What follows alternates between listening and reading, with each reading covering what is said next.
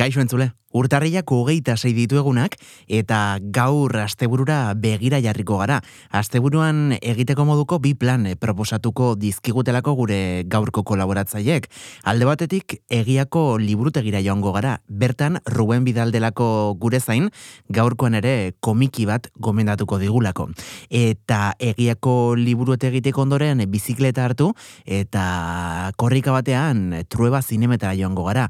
Bertan delako Pedro Saldaina, hurrengo asteartean Kresala Zineklubeko lagunek proiektatuko duten liburuaz hitz egiteko prest. Beraz, gaur ere, edukiz beterik dator, ispilu beltza, Donostia Kultura Irratira. Ispilu beltza, Asier Errastirekin. Ruben Vidal, ongi etorri gure ispilura. Kaixo, Asier. Zer moduz, aspaldiko? Aspaldiko, bai, egia zat, bai. Zer moduz, urte berri hon. Bai. Ja, otxalian gaudela, baina tira. Bai, egia esan, bueno, udarara gerturatzen eta oraindik urte berri hon esaten jarrituko dugu. Zer moduz... Baina urtea luzea da, eta... Bai, luze juten da, eta oraindik ikasturtea amaitzeko ere baditugu hilabete batzuk, aurretik. Osea, zer moduz joan dira oporrak, gabonak, eta bueno, urtarrilare bai, zer moduz joan da? Oso ondo egia zan, oso intensoak, janaldetik eta jendearekin egoteagatik, eta bat, oso intensoak bai. Opariak eta, bueno, bakizuen zer dira gabonak. Umeekin batez. Bai, umeekin, bueno, berriro ere itzultzen da pixka batez, gabon magia hori umeak dituzunean eta inguruan. Bai, itzultzen da, bueno, ez dakizu ondo, bai, jode. Eta, Ruben, bueno, ez dakit, zu donostiarra zaren, edo ez hori ez dizute... Ez zera donostiarra? Ez, ni Almaniarra, bai. Galdetu behar nizun, aber zer modu San Sebastianetan, baina... Bueno, horiek ere ospatu digu, bai. Bai, osaki, etortzen zera donostiara. Bai, Andrea donostiara daukat. Vale, orduan, bueno, familia erdia bai bintzat. Hori da. Eta... Ditugu, tamborradak eta danak. Bizi alduzu donostiarra baten antzera, egun berezi hori? Ez, jantik ere, ez da, hori txikitatik, ez, zeratu behar da, bestela, ez da, kanpotik ikusita, bueno, nahi graziantik ez ditu izan baina. Errespetatzen dut. Zuk, zuri beste gauza batzuk, sortzen dizkizute hor mariposeiak, ez? Tripan, eta behintzat, gurera etortzen zaren bakoitzean, demostratu duzu, komikiaren mundua, behintzat, txunditzen zaituela. Bai, txikitatik bai, zatu dutela, gogo izan dutela, eta oinikan mantentzen dut, daletasun hori, bai. Azkenean, zure atala lehenengo aldiz entzuten duten guzti horientzat, transmititzea ere, bai, ez? Nik uste, azken urteetan nahiko argi geratzen ari dela, baina komikia ez dela aurrentzako zerbait soilik. Pues ez, dinendik ere, ez. A ver, oain ja, adin guztietako komikia da, garai batean, pues bai, TV eta alakoak izutezean, baina ja, oin pila bat garatu da, eta adintarte guztietzat, badago ze irakurria. Gainera... Atxean gelditu da, bai. Eta aurre juzgu hori indikan igual desistitzen da, baina eta ez du merezi komikiaren munduak. Gainera, Ruben, uste dut noizbait itzen dugula zurekin, baina novela grafiko ere deitzen zaila gaur egun, ez da? Bai, nolabait, dignifikatzeko, ez? Baina, bueno, erosoena da komiki esatea, TV eta gita, baina azkenean, beretzat gauza berbera da, komiki esan da ere, TV esan da, nahi beretzat nik ez tokatzar aurre jutkoik. Eta liburutegietan, nola kalifikatzen dituzue? Komiki gisa, novela grafiko gisa, nola daude, banatu? Bueno, sailkatu ditugu, jatorriaren arabera, ez? Ditugu, Amerikarrak, mangak, japoniarrak, eta europarrak. 3 sail horietan sailkatu ditugu. Eta gero, aur eta heldu, bizatitan, sailkatuta. Pizkat, ez da oso zorrotza sailkapen hori, baina pizkat estiloak, ez? Amerikarra izaten da gehiago, superheroiak eta manga, hori zaguna da. Baina orain oso boladan dagoela, manga arrasatzen. eta gero dago Europarra, bueno, guk esaten dugun, Asteri eta Tintin nolako hitzotiko lapizka. Baina, bueno, nola bai elkartearren, ez da oso zorrotza. Eta gaur, eskuartean dakarkizuna, ze multzotakoa da? Hau Europarra, erabat. Eta, bueno, Kim marrazkilari ezagunak, ondutakoa. Eta kit ezagutuko dituen Kim. Nik ez, naiz bat ere komikizale, baina... Bueno, nahiko, sariak irabazita dauzka honek, Espainiako komiki saria irabazizun altarri barekin. Bera Espainiarra da, beraz. Bai. Bera katalana, uste dela, katalana bai. Bartzelonako uste dela. Eta altarri barekin, gaztiztarra. Beakin, bilo konduzuten el arte de volar, eta saria, hori ere, nik uste hemen gomendatu genuela. Bai, izango nuke baietz. Zora barria da. Hori, gerra zibilaren garaiko, eta, bueno, eta gerra osteko kontua kontatzen ditu. Altarribaren aitaren historia kontatzen du. Eta, bueno, nolabait biografikoa. Eta hau ere, biografikoa, gaur zeatu jorratuko dugun komiki hau, biografikoa. Fuxe, izenekoa. Fuxe du izena, gaur ekarri diguzun komikia, 2023koa da, irailekoa, beraz, duela hilabete oso gutxi argitaratutakoa. Bueno, konta iguzu, zer topatuko dugun? Portada, bueno, esanguratsu hau zabaltzen dugunean, liburuaren horrietan. Bai, bueno, portada ikusi badezu, ikaragarri, erakargarria da. Bai, oso. Lehenengo plano bat, Fuxerena, aurpegi handi bat eta aurratzean arkitektura neoklasiko zoragarri bat, eta ematen du dagoela antzoki batean, bai, horrelako zerbait. Kortinaz gorri sendo batzuk, eta, bueno, batez ere lehenengo lerroan, bere aurpegi tenebrosoa. Bueno, izan ere, azpitituloa da, Fuxe, el genio tenebroso. Eta portada ikusita ezagundu, porque beldur pixkate bat, lokabe egira da penetrante bat.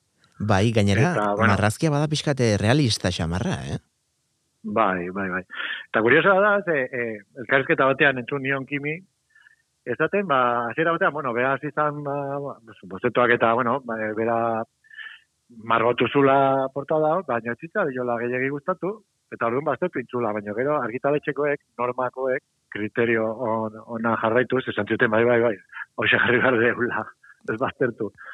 Eta egia da, bueno, asmatu dutela bete-betea, da magnetikoa. Dudari gabe, askotan egia da, bueno, zer nolako impactua duen, ez da? Liburu baten portadak, eta imaginatzen du gainera komiki egintzan areta haundiagoa. Azkenean, bueno, literatura konbentzionalean, ondoren, bueno, ilustratzailearen estetika eta guzti hori, bueno, ez dugolako kontuan hartu behar historia jarraitzeko, baina komiki batean. Diotenez ez omen da juzgatu behar liburu bat, ere azalagatik, baina hemengo kasuan, bai. Baina komiki bat agian bai. Agian bai, egia da, azaleratzen dalako, estilo guztia, da, bueno, pixkate, ematen digu, pistak, ez? Zer nolako izango da. Claro, esan genezake dela film baten trailerra bezalako zerbait, gutxo gora bera. Bai, hori da, bai. Eta Fuxe, aipatu duzu Kataluniarra dela Kim, autorea, baina hain zuzen ez da Katalunian zentratutako historia baten ingurukoa, ez da, komiki hau? Ez. Bueno, handik gertu igual, ez? Bueno, gure handik gertu, ez? Frantziako iraultzan kokatutako historio edo bizitza bat kontatzen digu Fuxerena. Fuxe izan zen, persona historiko bat, benetan bizi izan zena. Eta orain, bueno, duela gutxi Napoleon izan dugu, ez? Zinema aretoetan, eta espide izan dugu toki askotan, da prensan eta, ez? Napoleon, ondo egina dagoela, edo gaizki egina dagoela pelikula, eta zeize, pertsonaia, eta pues Fuxe izan zen, Napoleonen kide oso gertukoa, ere bai. Bueno, eske, da, personaia, ez dakit ezagutzen zenuten lehendikan. Nik ez, egia esan. A ver, nik, ezaguna neukan, bueno, nik historia ikentin nun, eta, bueno, izena ezaguna neukan, Baina, nun sakondu, gero badago beste liburu bat, Stefan Zweigek idatzia, eta baita ere, Fucheren biografia kontatzen du. Eta Kimek irakurri zuen liburu hori, eta zundituta baditu zen, eta esan zuen, nik hau, eraman behar de komikira. Eta orduan, liburu horretan oinarrituta, egin du komiki hau. Baina, bueno, azkenean, naiz eta historia berbera izan, bideak desberdinak dira, eta orduan hemen Kimek bere nortasun guztia azaleratu digu, eta azkenean ondu du artelan berri bat, eta historia berdina izan, bueno, hau da, pelikulak eta liburuak bezala, Claro. Liburua hobeagoa da, esaten dugu beti. Bueno, kasu honetan, bila daude ondo. Naiz liburua irakurri, naiz komikia, bilakin txoratuko zeatik. Ruben, askotan egiten da horrelako zerbait? Liburu bat oinarritzat hartuta ondoren komikia sortzea? Bai. Pentsatzen nahi naiz adibidez. Bueno, azkenean, liburuak izaten dira txerria bezala, dana, aprobetsatzen. Bai, egia da. Alda egin pelikula, kantuak, dena egin daiteke, liburu batetik. Bai. Buruan daukatu orain, duela gutxi argitaratu dela El nombre de la rosa, komikian. Begira nekien. Bai. Pentsa, bizi novelatean, gero egin zuten Sean Conneryekin pelikula zoragarria. Eta, begira, kasu hau, izan daike, El nombre de la rosarena, liburua eta pelikula bilak zoragarriak direla. Osea, ezin dezula bat aukeratu. Ez, egia da, komplikatu da bat bazerrean ostea, Bai. Eta kasu honetan ere esaten duzu, aprobetxagarriak direla eta fundamentuzkoak biak, ez? Bai, komikia eta baita liburu originala ere. Hori da, bai. Izan ere, igual nik aukeratuko nuke gehiago, igual esango dut hemen aztakeri bat, baina igual nahi dek komikia liburua baina. Da, izu zergatik, ez? Da, zakitoten moduko bat, tosiko bat. Ja, bai, izan handi bat. Igual, komikia gehiago gustatu zait, zakit. Oso ondo laburtuta dagolako. Eta zer da, bere Fuxe personajearen inguruko komiki bat, baina ez dakite bakarrik Napoleonekin, gerra garaian bizitakoa kontatzen den bertan, ala bere horretan jaiotzatik, familia... Bai, kontatzen dut dana, baina oso modu laburtuan eta oso ondo, Oso, nabardurak ere eta xetasunak izaten ditu. Oso ondo kontatuta dago. Eta hori, kontatzen du, bera jaiozenetik, Fuxe hau, izan arte. Eta, karo, tipo honek, bizi izan dituen Frantziari iraultzako fase guztiak.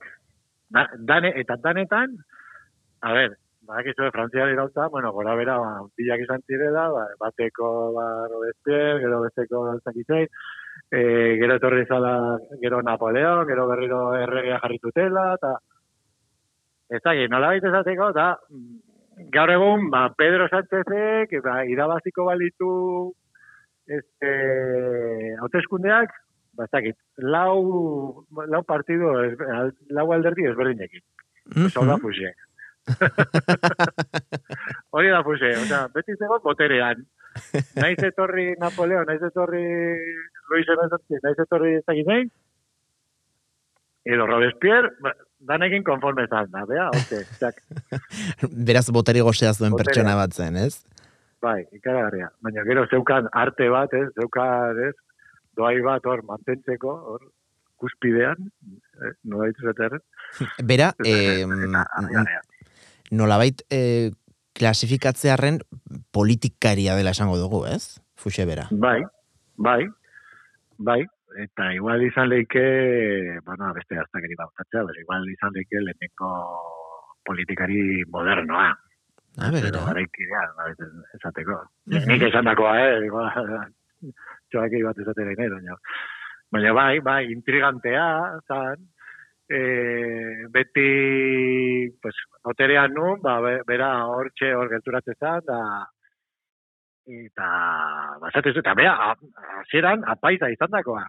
Bai, apaisa izan zan, gaztetan, eta gero hasi zanean Frantziari gautza, estado generalak eta konbokatu zirenean, eta berak zizun sotan alde batean, eta hotxe asaldu zen, Parisen. Beraz, eta bizitza interesante. Moderatuekin. Hasiera moderatuekin, gero juntan radikalekin, ez? Nola zian hauek, San Kulot hauek, izena hartu zeitain. Bueno, Robespierren aldekoak. Gero, Robespierrekin izan zu norgehiagoka bat. Pentsa, zenolakoa zan Robespierre. Eta hala ere bilen arteko norgehiagokan, besteak, Fuxek irabazi. Eta bestea lepoa moztu, eta beak gelditu. Beraz, beti egontzan, beti hor, pues hori, hiltzeko zorian, Fuxe, baina beti libratu itezan, eta takin hori itezan, bai, ikaragarria. Eta gero, izan zan, hori, iraultzaren lehenengo zu horiek pasata, Napoleon etorri zanean. A ver, ematen du hain naizela hemen spoilerrak egiten, Ez, baina, historia da, historikoa da, bai. Baina, nola dago kontatuta eta nola dago marraztuta, horrek ematen dizu gozamena.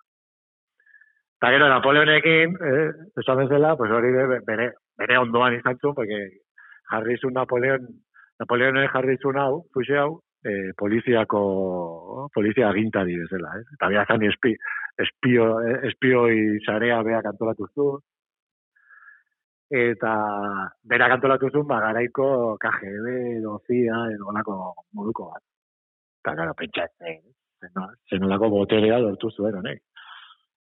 Claro, dane inguruko noble eta aristokrata eta burgues, dane kontu guztia zekizkien honek, maitaleak,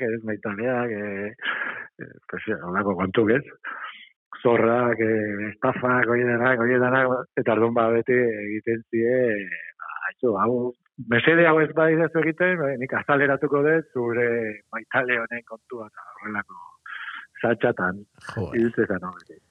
Osa, que genio batzan, gizon hau. Bai. Genio tenebroso. Bai. Espirituak. Beraz, imaginatzen du, Ruben, komikia irakurtzen, momentu hon bat pasatzeaz aparte ere, ikaseko dugula, ez? Historiaz, Frantziako iraultzaz eta gertatu zen guztiaz. Bai. Pila bat, eta ez dut ni historia ikasitakoa naiz, eta baina ere beti dagoz ikasia. Eta honekin, nik uste dala oso modu polita egokia, ez, garai hartako tirabirak eta zeak ikasteko, edo zein entzat, eta izan gaztea, edo izan heldua, edo izan ere oso ondo laburtuta dago. Eta horregatik, garai hori diozun bezala oso komplejo izan za, alderdi politikoak, eta eta beraien arteko nizkagak, eta gaur alderdi honetan dago eta bilar bestean, eta gillotina, eta gero ere badago beste pasarte oso azpirmarragarria, alako batean iraultzaren erdian, Liongo iria, egintzan nolabait, iraultzaren kontra altxatu, ez? Ez zuen onartu hainbat lege, eta esatu, guk horiek ez ditu bingo, eta iraultzak bidalizun Fuxe hau, Lionera, eta honek antolatu zuen, kriston sarraskia, esango duke, genozidio ez, baina milaka biztanle hiltzitun berak. Nolabait hori, zigortzeko, ez, iraultza barruan, iraultza barruan, beste iraultza hori zigortzeko, kriston sarraskia, eta hala ere, gero, etorri zirenean, terrorearen kontrakoak, hala ere, ez zuten akabatu Fuxe hau, egindakoak egin ondoren, hala ere, hotxe, mantendu zuz, ez inistekoa da. Nola lortu zuen, honek? Guztietatik, eskapatu zen.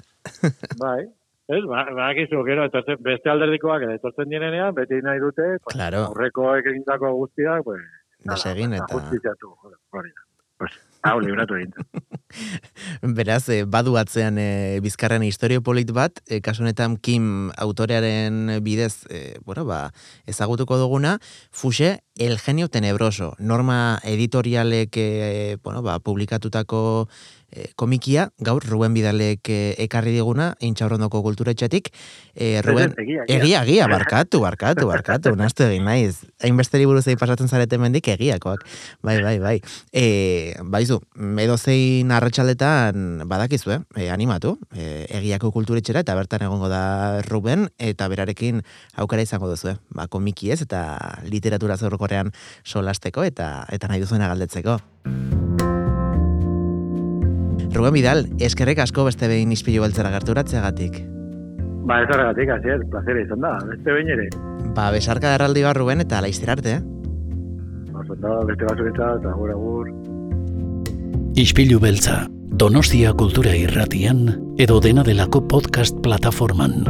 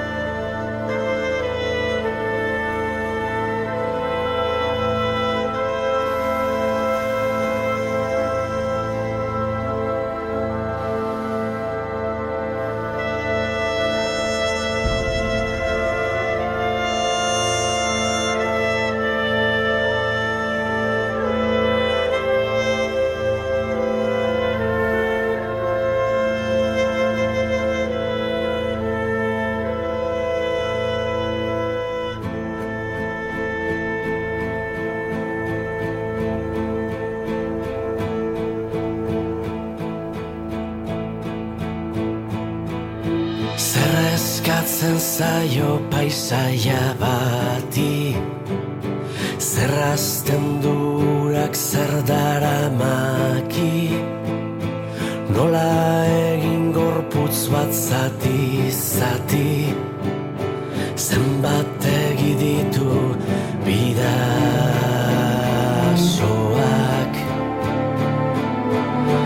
mutorrigado alekum salam, Bastango zainetatik urbeltza edan, muga hor sirrista bat da hilberan, nori abesten dio bidasoak,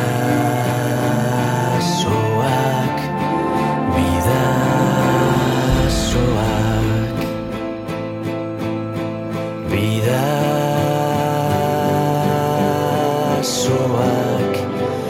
bidasoak,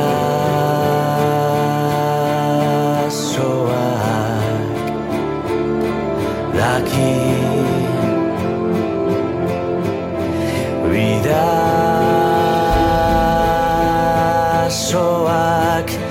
bidasoak, bidasoak.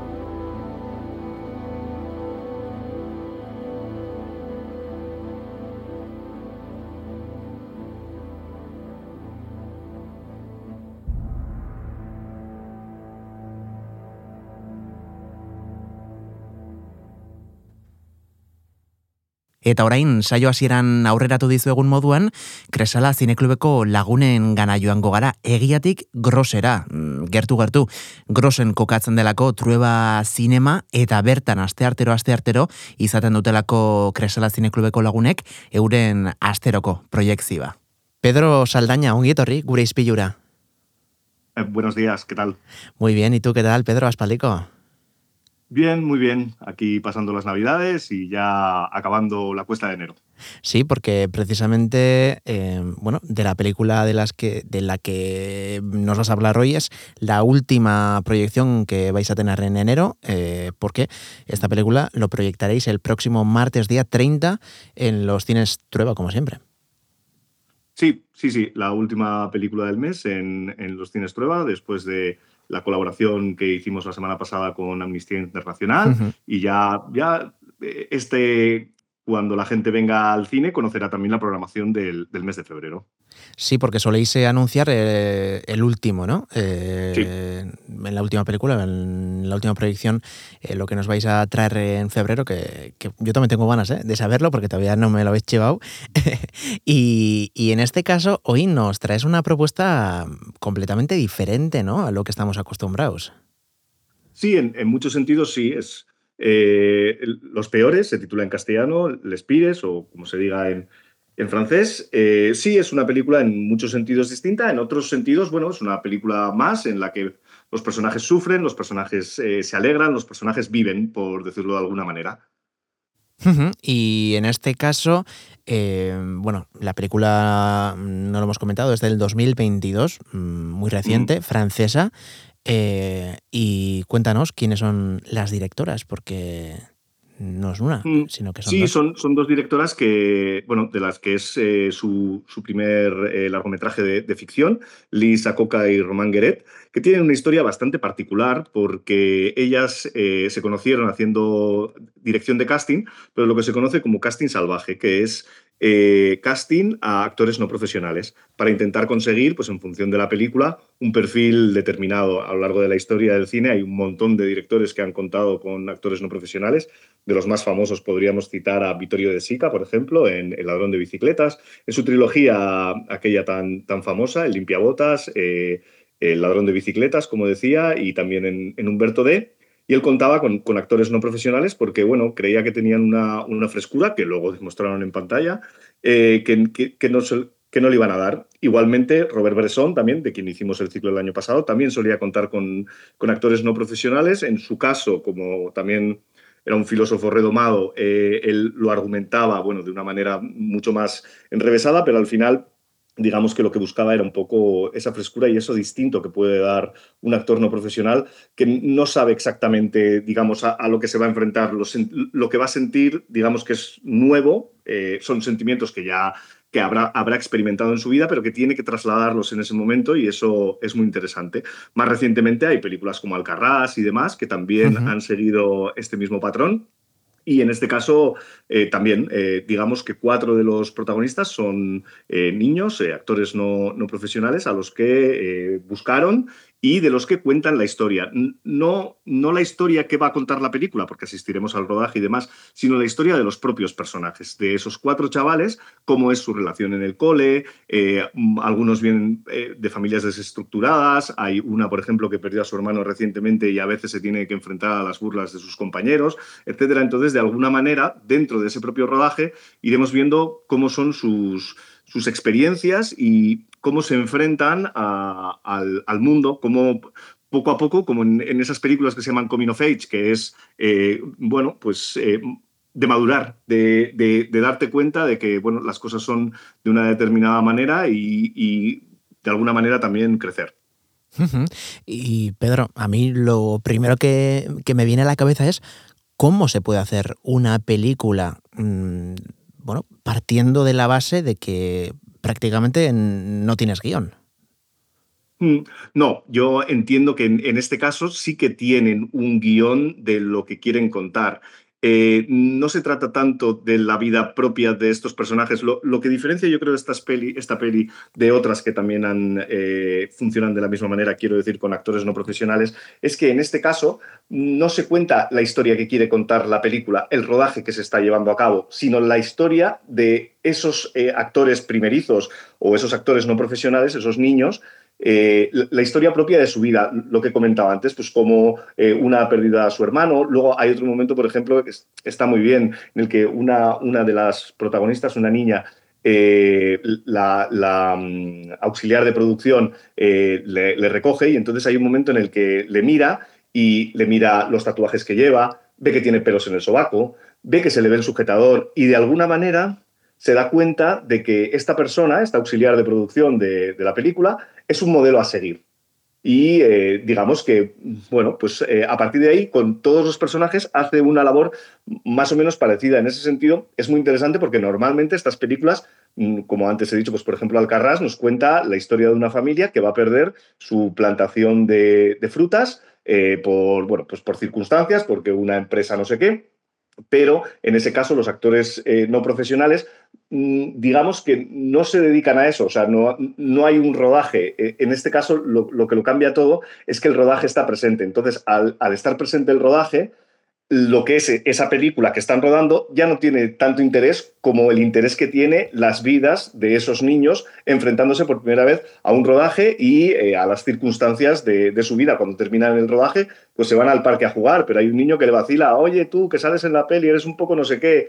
Ese tipo de cosas. Ese tipo de cosas no suelen ocurrir en esas otras películas y eso es lo que me parece realmente original de esta propuesta. O sea, que podemos decir que es un estilo de metapelícula, más o menos, porque al final estamos también viendo toda la parte que vemos en los behind the scenes, ¿no? Detrás de las cámaras, todo Sí, eso también sí. es parte de la película.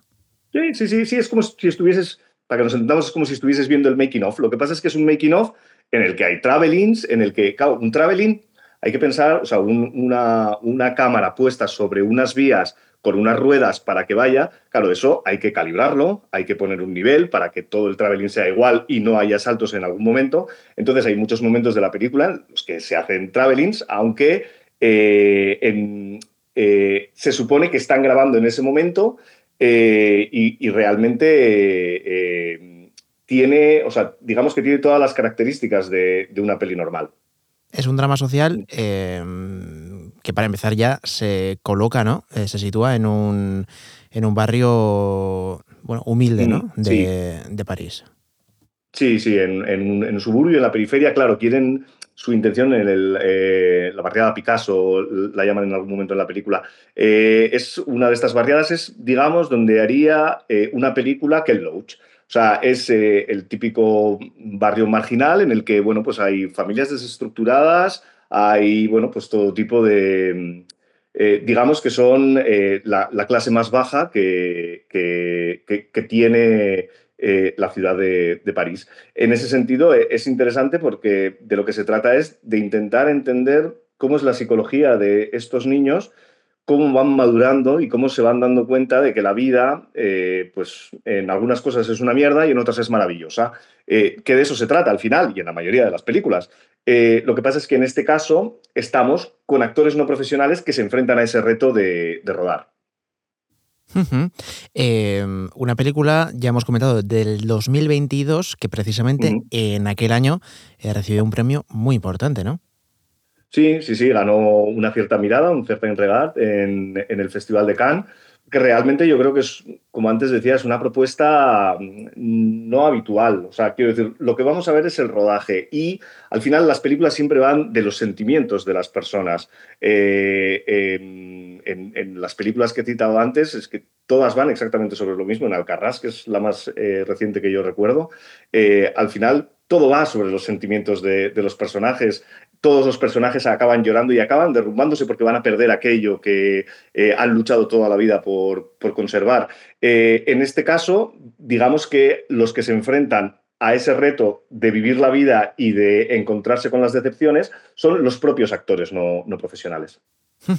En este caso también es una producción francesa, como prácticamente por lo menos todas las películas, ¿no?, que habéis traído en enero, juraría, Ay, pues puede ser. y gran parte Claro, el infierno...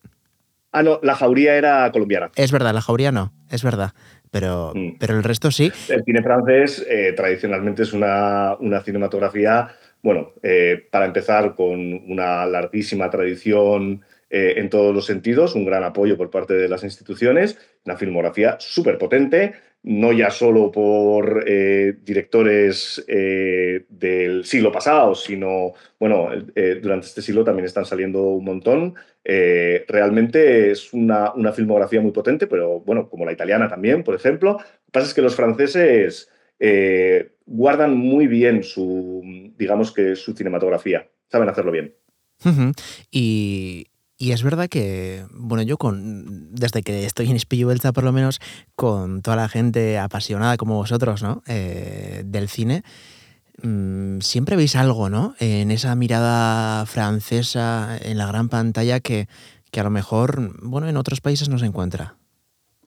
Sí, claro, cada cinematografía también tiene digamos, sus filias y sus fobias. A ver, al final, las películas, como antes comentaba, siempre van de los sentimientos de las personas. O sea, de cómo se sienten enfrentándose a esto, cómo se sienten enfrentándose al otro, es lo realmente importante. Pero claro, luego hay circunstancias concretas. Es cierto que en el cine francés hay todo tipo de géneros. Todos los años llegan 4, 5, 6 comedias francesas del año, algunas con Christian Clavier. Yo me acuerdo cuando era un adolescente, iba a ver Los Visitantes con Christian Clavier y Jean Reno, y me lo pasaba a pipa, pero también veía las películas de Luc Besson, que me parecen realmente fascinantes, sobre todo la primera parte de su filmografía, y tantos otros. Le hicimos, como antes he comentado, la retrospectiva a Robert Bresson. Este año le estamos haciendo una retrospectiva a Claude Chabrol. Pero realmente los franceses son muy potentes. A ver, hay muchas cinematografías muy potentes. Los alemanes también han tenido su época esplendorosa. Hollywood, qué decir. El cine argentino también lleva unos cuantos años muy, muy, muy potente. Cada uno tiene, digamos, como su nicho también. Todos hacen comedias, ¿eh? O sea, no se puede comparar Trenkelauken, que ha sido elegida, si no recuerdo mal, por Cahiers du Cinema como la mejor peli del año. No tiene nada que ver con Relatos salvajes, de Damián Estifrón. Pero, desde luego, las dos son propuestas muy, muy, muy potentes y que, bueno, que son propias de esa cinematografía, igual que ahora no me acuerdo, el director de La Gran Belleza, por ejemplo, Sorrentino, es un director también, digamos que muy... ¿cómo se dice?, muy identificable. O Wes Anderson, por ejemplo, en Hollywood, o tantos sí. otros, que son Yorgos Lanthimos, por ejemplo, que acaba de estrenar, no me acuerdo cómo se titula, Poor Things, con Emma Stone. Tiene una filmografía también, a mí sobre todo su etapa griega, me chifla. Cada uno tiene, desde luego, el nuevo cine griego, que nosotros ya hemos traído unas cuantas películas, es potentísimo. ¿Qué decir también de los rumanos? Que realmente alguien igual que no es cinéfilo dice, los rumanos, entre Radu Jude, del que hemos traído películas, Cristi Puiu, hay un montón. El director, que ahora no me acuerdo, que estuvo el año pasado también en el Festi de Donosti. O sea, realmente hay muchas cinematografías muy, muy, muy potentes. Digamos, lo que yo opino es que hay muchísimo talento. Y eso se refleja. También habrá una serie de películas, bueno, pues que serán, digamos, no voy a decir, bueno, más flojas o quizás menos redondas o menos completas, pero llega de todas las partes de Europa y del mundo. Pues en este caso, el próximo martes, día 30, Les Pires, una película francesa que podremos disfrutar a las 7:30 de la tarde en los cines Trueba, de la mano de Kresala Zineklubeko. ¿A quién invitamos, Pedro? Hombre, yo creo que cualquier persona que quiera ver cómo es la realidad social de estos 4 chicos en concreto, como antes decía, ¿no? En ese sentido, quiero decir, la realidad social de estos 4 chicos te la puedes encontrar en cualquier película de Ken Loach o de cualquier otro director, pero en el cine no se trata tanto de que esa historia ya me la hayan contado, porque esa historia siempre te la han contado, sino de cómo se cuenta. O sea, lo realmente interesante en las películas es la clase de juegos que se hacen. Por ejemplo, en la película hay un momento, sin hacer demasiado spoiler, hay un momento en el que el director, que es un actor profesional, el director de la supuesta película que están haciendo, sí. Le pide más agresividad a uno de los niños, porque es un momento de una pelea. Y entonces lo que hace es decirle a otro niño que se meta con su madre, porque él no vive con su madre, vive con su hermana, porque bueno, tiene problemas con la custodia, etc. Entonces, el director logra, digamos, de la, abro comillas, peor manera posible, Sí. logra sacar toda la agresividad de ese niño a través de lo que le dice el otro. Y eso luego, eso es en el rodaje, quiero decir, es para rodar una secuencia. Y luego hay otro momento en el que la chica que ha fallecido a su hermano se encuentra en un momento más o menos similar. Y está muy bien ese paralelismo en el que vemos cómo en un momento se le provoca para conseguir algo y cómo en el otro momento también se le provoca para conseguir algo. Digamos que las dos situaciones tienen de distinto que en una ha intercedido en el director y en la otra no ha hecho falta, pero las dos situaciones serán en la película y es un hecho que yo creo que cuando se vea la película podremos hablar de ello y es realmente interesante como la mayoría de las cosas que creo que plantea esta película. Y me imagino que incluso polémico también, ¿no? Puede llegar a ser. Sí, claro, pero en la historia del cine también son míticas algunos directores o algunos momentos en los que, bueno, pues alguien ha malmetido contra otro en el camerino de tal, ¿sabes? Oye, que no sé quién, que me ha dicho que quiere más primeros planos y ¿cómo que quiere más primeros planos? Pues se va a enterar y entonces eso luego se refleja en la tensión que tienen esas dos personas haciendo de actores, o sea, interpretando la película. Entonces, en ese sentido, bueno, sí, es quizás... no sé si es muy justificable, pero desde luego acaba consiguiendo el resultado que quiere. Y es que esa tensión que tienen esas dos personas en la vida real se plasme exactamente igual o más en la pantalla. Ahí se tienen, en ese momento están frente a frente. Ostras, o sea que esos tejemanejes no son nuevos.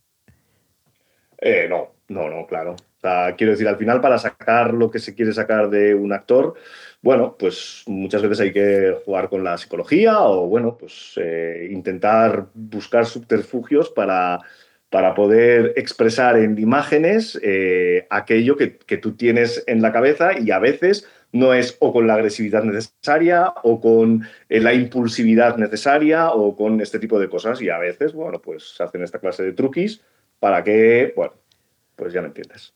Pues mira, el próximo... Para que eso salga y de alguna manera en tu película quede reflejado perfectamente la tensión que hay entre estos dos personajes masculinos o femeninos, porque en realidad se odian.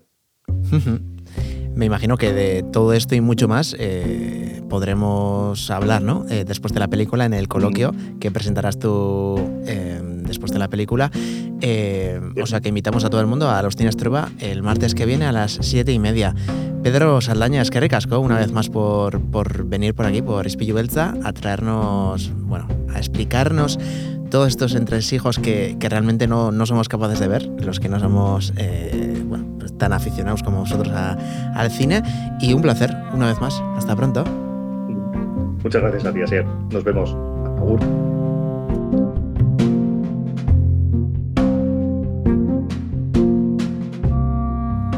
Ba, tira, iritsi da ostirala, iritsi da agurtzeko ordua, gu orain, bulegotik irten eta Antiguara gerturatuko gara, bertako jaiak ospatzen ari direlako, pasaden ostiralean hasi ziren, baina plater nagusia atzo hasi zen, eta gaur, poteo elegantea, elektrotxaranga, eta ondoren Bentaberri plazan kontzertuak ere izango ditugu, beraz gu aragoaz, gure Donostiaz gozatzera, Antiguaz, kasu honetan, eta astelenan itzuliko gara, gogotxu, indarrez eta ilusioarekin beti bezala, goizeko 6etan podcast plataformetara, eta goizeko 8etan Donostia Kultura Irratira, 107.4 FM-era. Badakizue, naiz eta, ondo pasa, txintxo ibili, asteburuan, agor.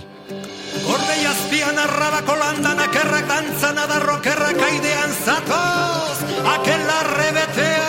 Akerrakadarrako kerratitu adarrako kerratitu akerrako kerratitu akerrakadarrakitu akerrakadarrako kerrakadarrako akerrakadarrako kerratitu adarrako kerratitu akerrako kerratitu akerrakadarrakitu akerrakadarrako kerrakadarrako akerrakadarrako kerratitu adarrako kerratitu akerrako kerratitu akerrakadarrakitu akerrakadarrako.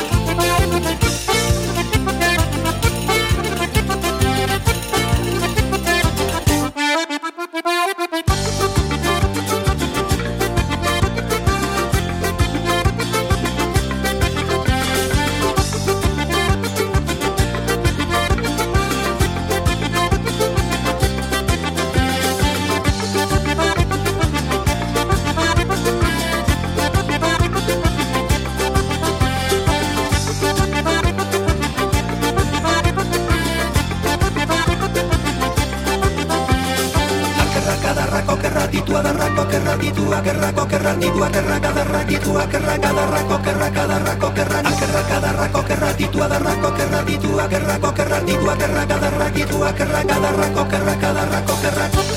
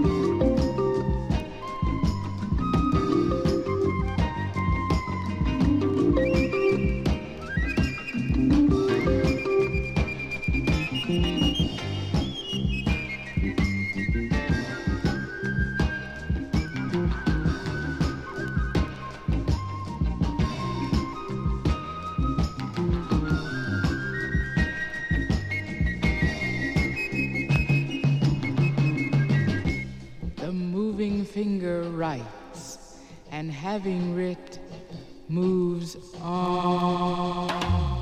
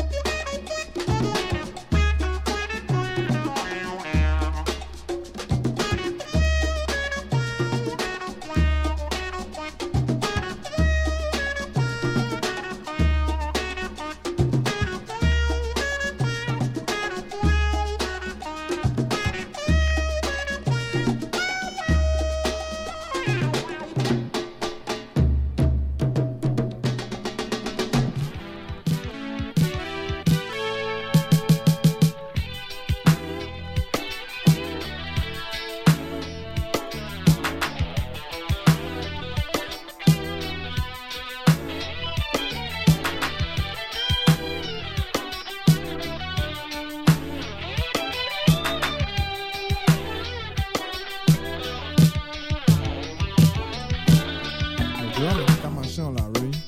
Même un jeune, un petit ballon qui dit moi comme ça. Hey man, faut que la vie rêve, faut que la vie rêve. En panique, on bagage jouer, on bagage jeune, on bagage senti. Et qui nous parlait, la vie a comme été nous, genre.